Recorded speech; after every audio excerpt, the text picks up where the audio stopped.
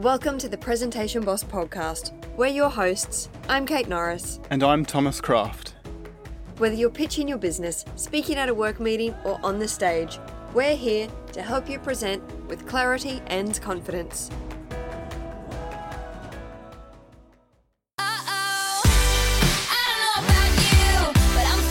Episode 22. Thanks for that warm introduction, Taylor. Today we're doing a speech breakdown from a TED Talk in 2018. This is a talk by Alex Honnold, who's a bit of a famous rock climber, and he starred in the 2018 film Free Solo about his climb up El Capitan in Yosemite National Park. And this TED Talk, he actually talks about that and how he did it. So going to listen to Alex's TED Talk here, and Kate and I are going to pause whenever we see something noteworthy that he's doing that we really love, or maybe that we can learn from.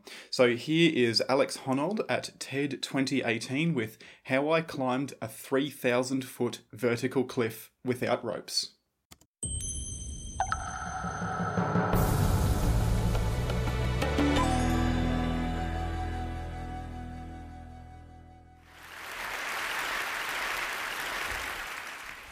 Hello.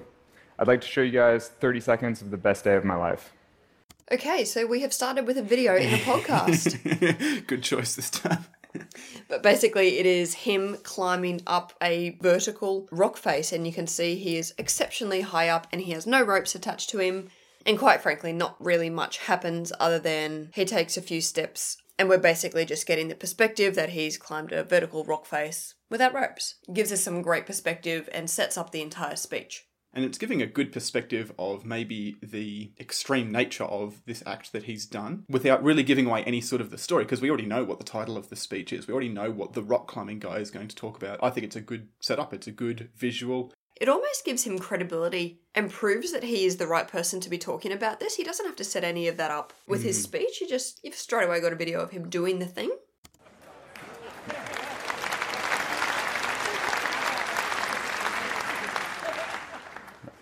So that was El Capitan in California's Yosemite National Park.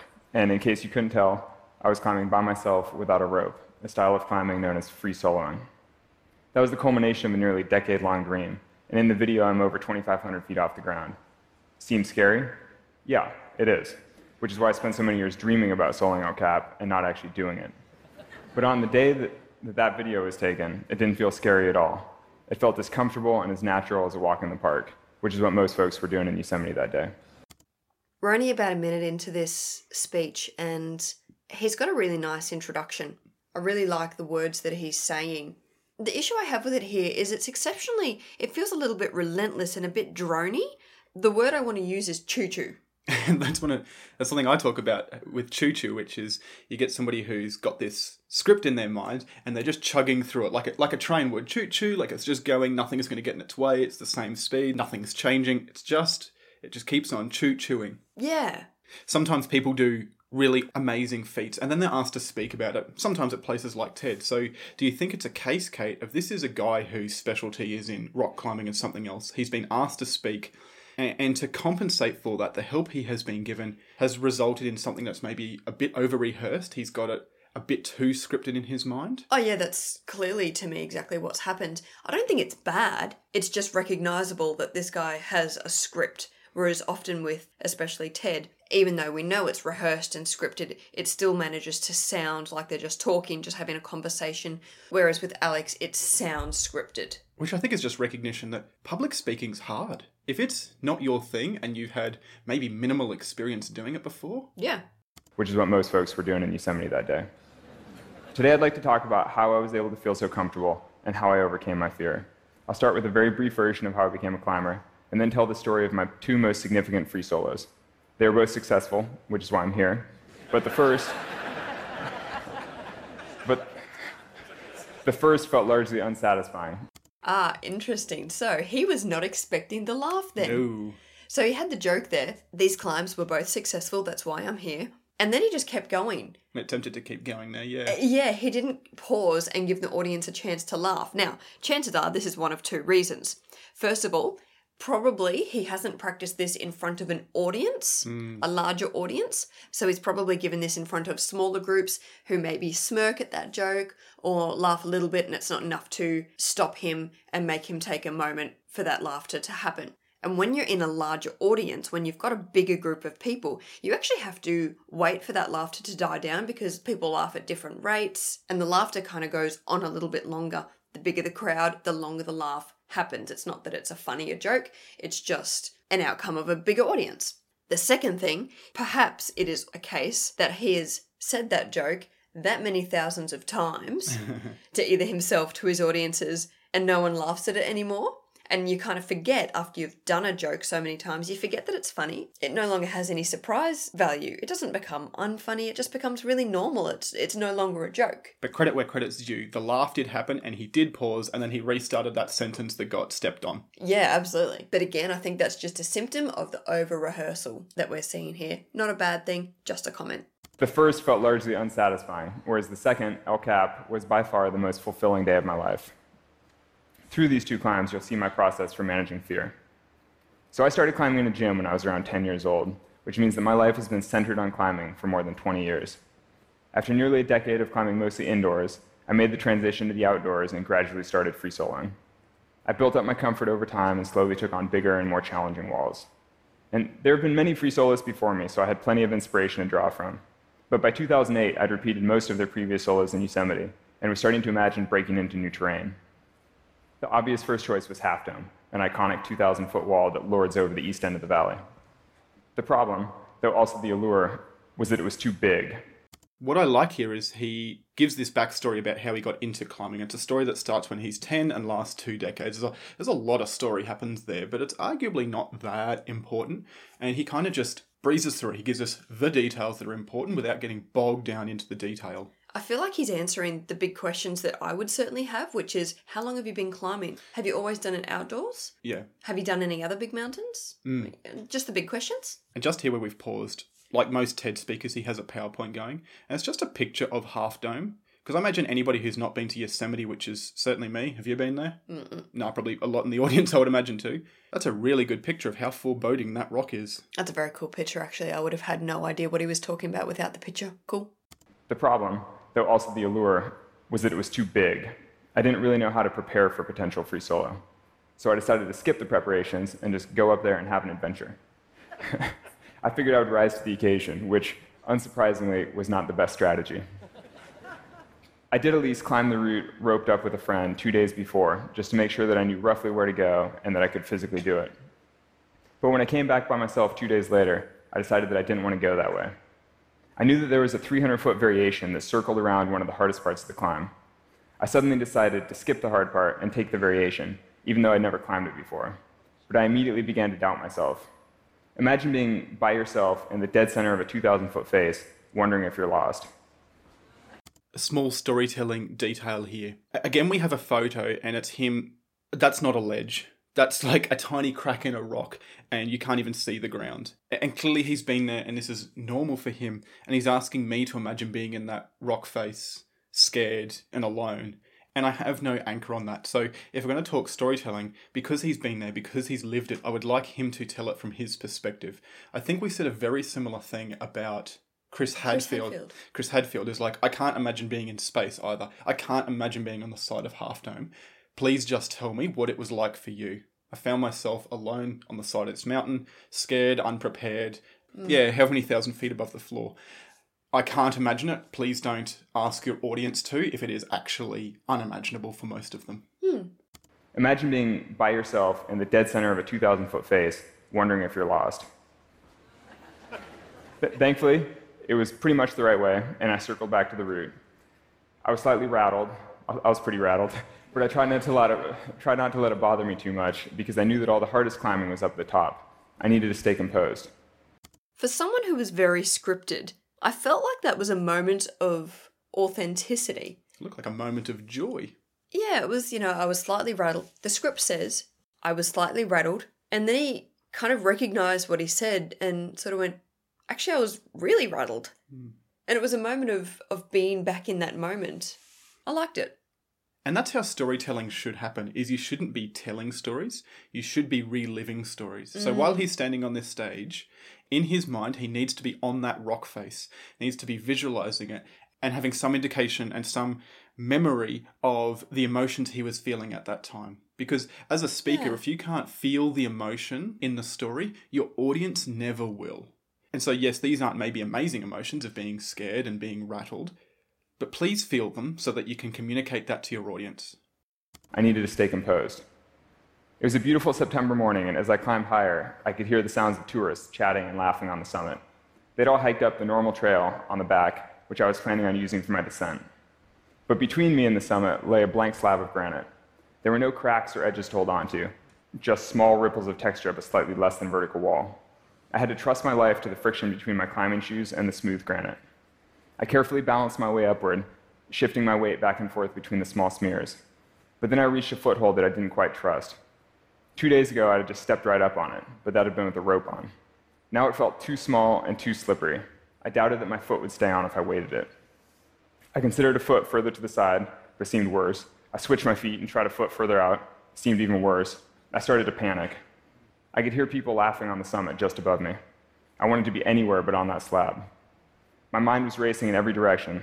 I knew what I had to do, but I was just too afraid to do it. I just had to stand up on my right foot.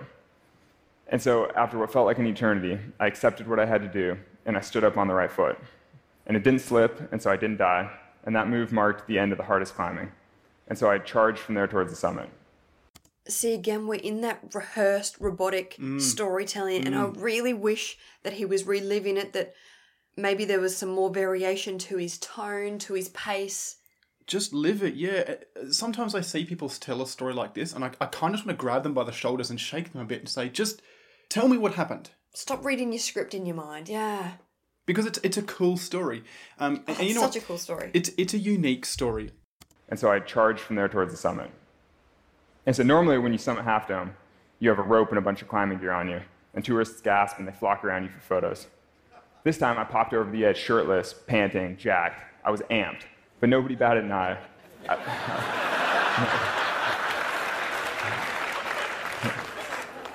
I looked like a lost hiker that was too close to the edge.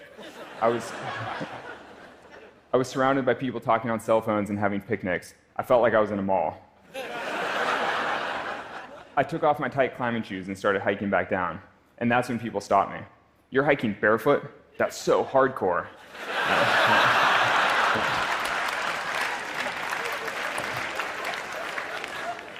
I didn't bother to explain, but...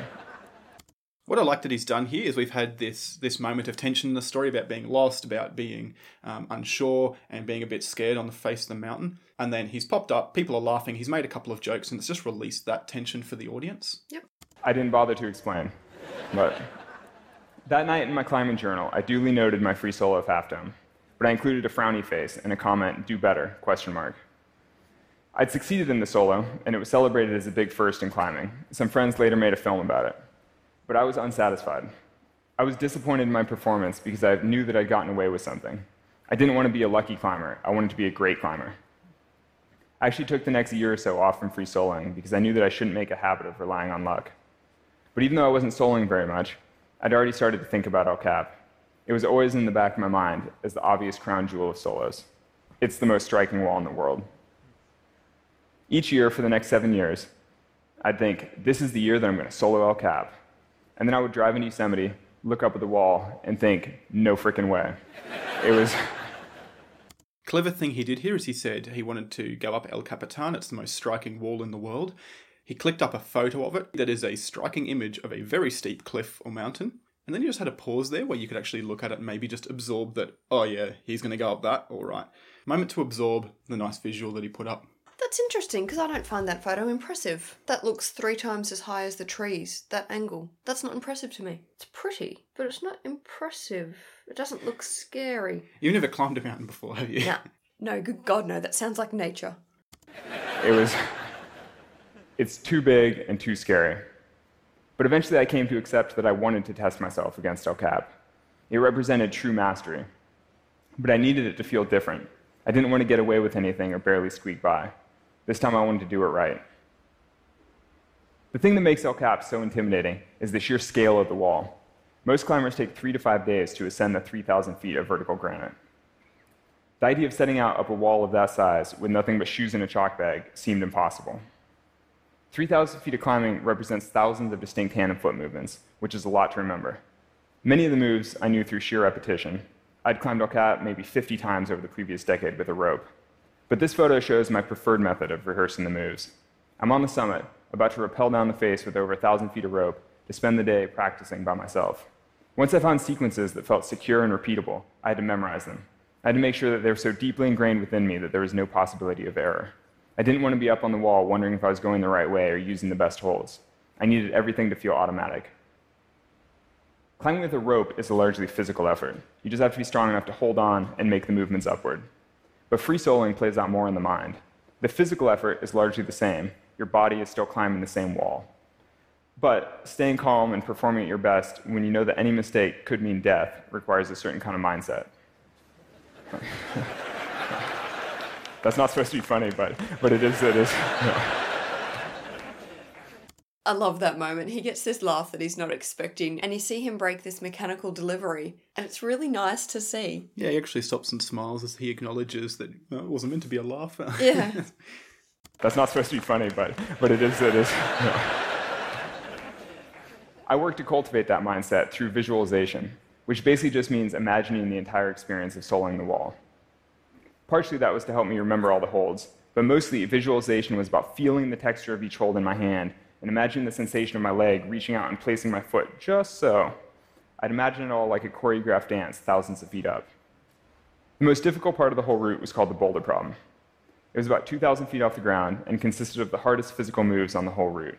Long poles between poor handholds with very small, slippery feet. This is what I mean by a poor handhold. An edge smaller than the width of a pencil, but facing downward, that I had to press up into with my thumb. But that wasn't even the hardest part. The crux culminated in a karate kick with my left foot over to the inside of an adjacent corner, a maneuver that required a high degree of precision and flexibility. Enough so that I'd been doing a nightly stretching routine for a full year ahead of time to make sure that I could comfortably make the reach with my leg. As I practiced the moves, my visualization turned to the emotional component of a potential solo. Basically, what if I got up there and it was too scary? What if I was too tired? What if I couldn't quite make the kick? I had to consider every possibility while I was safely on the ground, so that when the time came and I was actually making the moves without a rope, there was no room for doubt to creep in. Doubt is the precursor to fear, and I knew that I couldn't experience my perfect moment if I was afraid. I had to visualize and rehearse enough to remove all doubt. But beyond that, I also visualized how it would feel if it never seemed doable. What if, after so much work, I was afraid to try? What if I was wasting my time, and I would never feel comfortable in such an exposed position? There were no easy answers, but El Cap meant enough to me that I would put in the work and find out. Some of my preparations were more mundane. This is a photo of my friend Conrad Anker, climbing up the bottom of El Cap with an empty backpack. We spent the day climbing together to a specific crack in the middle of the wall that was choked with loose rocks. They made that section of climbing difficult and potentially dangerous because any misstep might knock a loose rock to the ground and kill a passing climber or hiker. So, we carefully removed the rocks, loaded them into the pack, and rappelled back down. Take a second to imagine how ridiculous it feels to climb 1,500 feet up a wall just to fill a backpack full of rocks. It's never that easy to carry a pack full of rocks around. It's even harder on the side of a cliff. It may have felt silly, but it still had to get done. I needed everything to feel perfect if I was ever going to climb the route without a rope. After 2 seasons of working specifically toward a potential free solo of El Cap, I finally finished all my preparations. I knew every handhold and foothold on the whole route, and I knew exactly what to do. Basically, I was ready. It was time to solo El Cap. On June 3rd, 2017, I woke up early, ate my usual breakfast of muesli and fruit, and made it to the base of the wall before sunrise. I felt confident as I looked up the wall, and felt even better as I started climbing. About 500 feet up, I reached a slab very similar to the one that had given me so much trouble on Half Dome. But this time was different. I scouted every option, including hundreds of feet of wall to either side, and I knew exactly what to do and how to do it. I had no doubts, I just climbed right through. Even the difficult and strenuous sections passed by with ease. I was perfectly executing my routine. I rested for a moment below the boulder problem, and then climbed it just as I had practiced so many times with the rope on. My foot shot across to the wall on the left without hesitation, and I knew that I'd done it. Climbing Half Dome had been a big goal, and I did it, but I didn't get what I really wanted. I didn't achieve mastery. I was hesitant and afraid, and it wasn't the experience that I wanted. But El Cap was different. With 600 feet to go, I felt like the mountain was offering me a victory lap. I climbed with a smooth precision and enjoyed the sounds of the birds swooping around the cliff. It all felt like a celebration. And then I reached the summit after 3 hours and 56 minutes of glorious climbing. It was the climb that I wanted, and it felt like mastery. Thank you.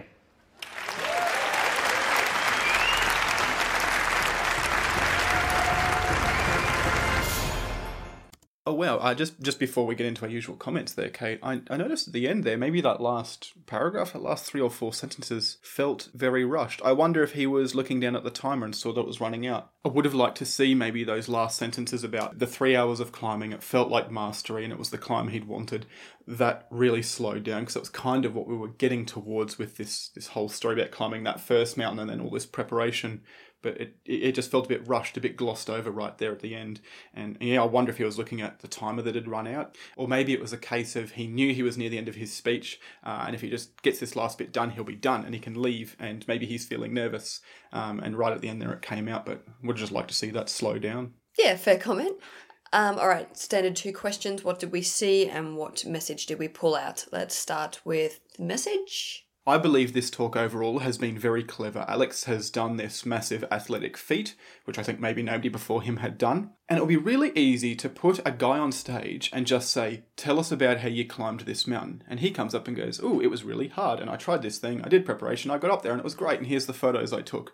But what happened was either he or the people he worked with pulled out, what is the message? What is the relatable message about you climbing El Capitan that other people can relate to their own personal lives? So there was that relatable message that I think came down to, that I think leaned on how important preparation was, how important, or the difference between kind of lucking or accidenting your way up that first mountain and perfecting and memorizing and preparing for that second mountain that felt so much more satisfying to him. I'm sure that's a message that's relatable to all sorts of scenarios in people's lives. So for me, I think the message was mastery comes from the preparation and the planning, and that leads to satisfaction effectively. What was the message you heard in there, Kate? So for me, I didn't get a strong message. And you know what? I don't think that it needed a strong message. Normally, we do need to justify the act of speaking with some sort of message, some sort of take home, something for the audience. But sometimes people just do really cool stuff and other people want to hear about it. So I don't feel that I wanted or needed to learn anything. I just wanted to hear about this really cool thing that he did. And I have no issue with not learning or anything from it. Yes, you need to justify the act of speaking, which is effectively, we've got a 12-minute TED Talk here. What value are you going to add to the audience's 12 minutes that justifies you standing there and speaking? And often, yes, a message that you can take away and think about is the easiest way to do that. But there are other ways to justify the act of speaking. Think about comedy. Often there's not a message, but Pure entertainment. Pure entertainment, yeah. Okay, yep. So this guy, where it's like, how does he justify the act of speaking? Well, there's maybe not a strong message. Like, I got a bit of a message out of there. We got to hear about this really cool story, and I'm sure there's things in there that just make you think.